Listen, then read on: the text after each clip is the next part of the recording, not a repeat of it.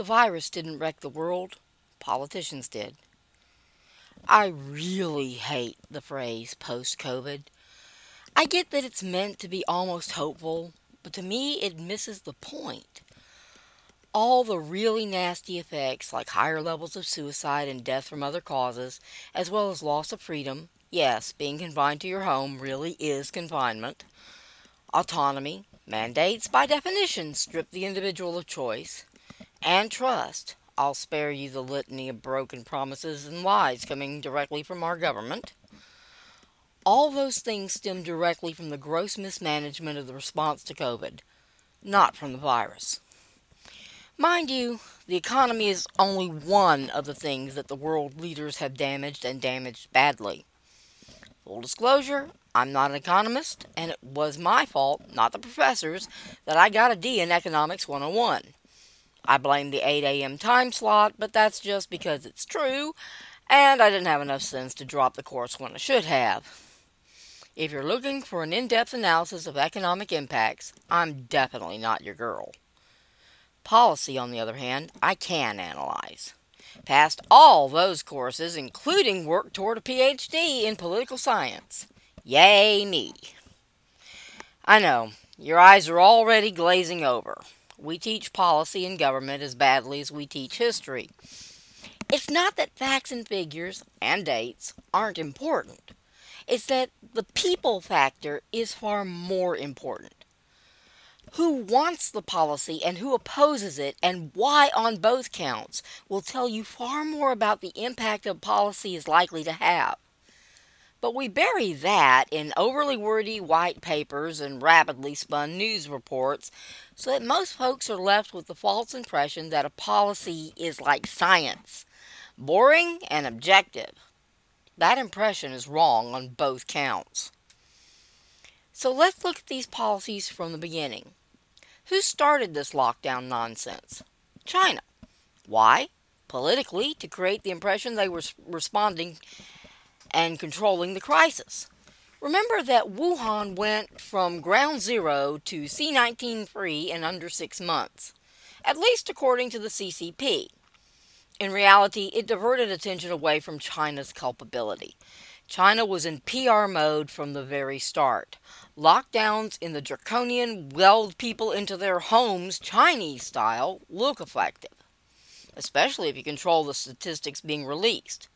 Nice for the CCP, bad for everyone else. China's geographic neighbors are used to the posturing. They're also more keenly aware of how untrustworthy China really is. So almost universally, their politicians opted for policies that didn't look like China's. This isn't altogether because of their great wisdom. It's also because they didn't want to face their constituents having done anything that resembled the CCP. That would be a very quick way out of power. By and large, they rejected lockdowns and mandates and went for public awareness/education and a medical response instead. As C-19 spread westward, things changed. India, Iraq, and Italy all have high elderly populations and were all hit very hard.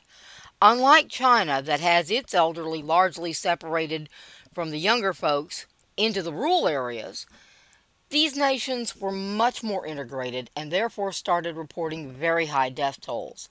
Italy was especially hard hit, and politicians in Europe and the US took immediate alarm. But most European nations don't have Italy's demographics or culture. Italy's strong extended family culture worked against it, where most European nations are more like the US, with small immediate families being the norm, not large extended ones. Being fair, no one knew, except the CCP, exactly how C-19 spread. We still don't really. We assume it's airborne, but all we actually know is that it's respiratory and contagious. But in the early days, when a novel disease hits, it's hardest and fastest. It's very hard to know what to do to control the spread. Politicians have to do something, and they want to do something that works. It's not surprising that they looked to Wuhan as the model, despite the fact that Taiwan and Japan were doing perfectly well. Telling panicky folks at home that you're not going to do anything because that worked for Japan while Italy is piling up body bags is just a non starter. Being fair, folks would not have accepted doing nothing, and the media was hyping the daylights out of every death. That's a lot of pressure on a politician to wave his arms in the air just to look like he's doing something. Arm waving probably wouldn't have satisfied anyone. But those lockdown things China used suddenly started looking good. Same thing happened in states across the U.S. Governors wanted to look proactive, and public health officers who hadn't practiced medicine in decades were their advisors. The results were pretty consistent in Europe and the US. Those who panicked did massive damage, and those who didn't had equal or milder virus impacts without the massive damage. And this is where the policy starts to really go off the rails. It's never easy to own a mistake. When that's a political mistake that cost hundreds of thousands of people their jobs, no one wants to admit to that. Ever. The media provided the hype to cover the lack of good research and the absolute trash of a public health response. Politicians doubled down on failed policies in order to look like they were getting something done. And they'd have made it too, except for that meddling internet. The internet let truth catch up quickly once it got its proverbial boots on.